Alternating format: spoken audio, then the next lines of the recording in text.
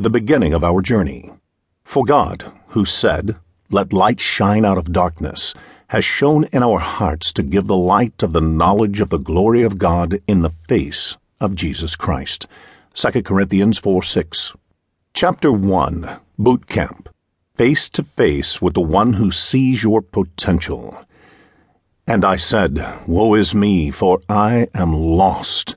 For I am a man of unclean lips, and I dwell in the midst of a people of unclean lips. For my eyes have seen the King, the Lord of hosts." Isaiah 6:5. Boot Camp, where a soldier learns the basics, where he is equipped for the battles ahead. Boot camp is where he tests his weapons and learns to fight with discipline and honor. Boot camp is where careful, deliberate time is taken to learn from the veterans of previous wars. What obstacles confronted them? Where did they meet the enemy? Most importantly, how did they succeed? The book you hold in your hands is the equivalent of boot camp in the Image series of books for men. It is here that we will begin to discover or rediscover the character and qualities our Creator expects His image bearers to exhibit. Initiation. Imagine, what would it be like to enter the boot camp of the King of Kings? Mentally place yourself in that scenario. As you approach the entrance, the very first thing you notice are words engraved by the finger of God that will outlast the strongest marble.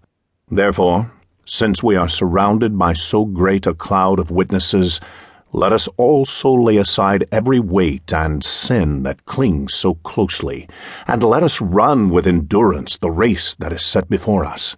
Hebrews 12:1. Upon your arrival, you are led with the other recruits into an ancient Colosseum.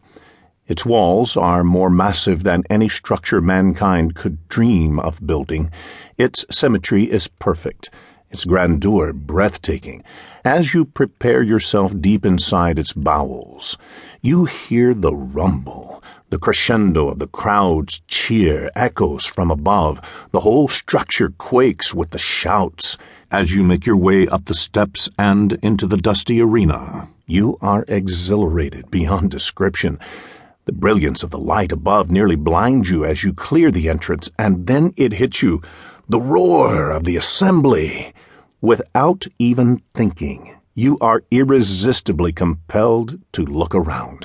You can't help but turn in a couple of circles as you struggle to take in the grandness of the scene around you. The clamor is deafening. Within the crowd, near the front row, you see Moses. Beside him is Gideon. In the adjacent section, you spot David. Across the way, there is Elijah. As you get a brief glimpse of their faces between the raised hands, your mind quite naturally fills to the brim with those ancient accounts. You envision Sinai wrapped in smoke because Jehovah has descended upon it in fire. You recall the story of a pitifully small band of soldiers who armed themselves with nothing more than torches and empty pots. You call to mind the simple shepherd boy who defied an armored giant.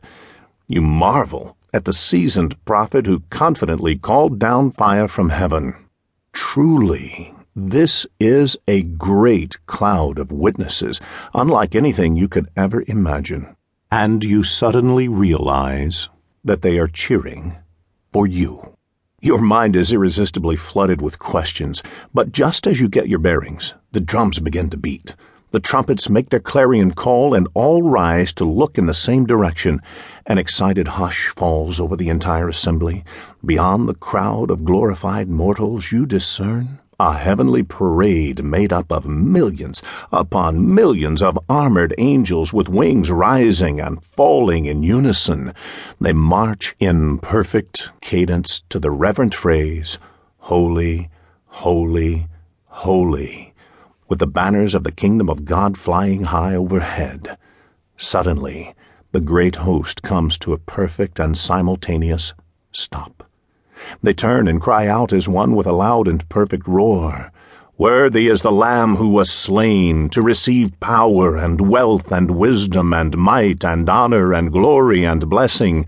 To him who sits on the throne, to the Lamb be blessing and honor and glory and might forever and ever." Revelation 5, verses 12 through 13.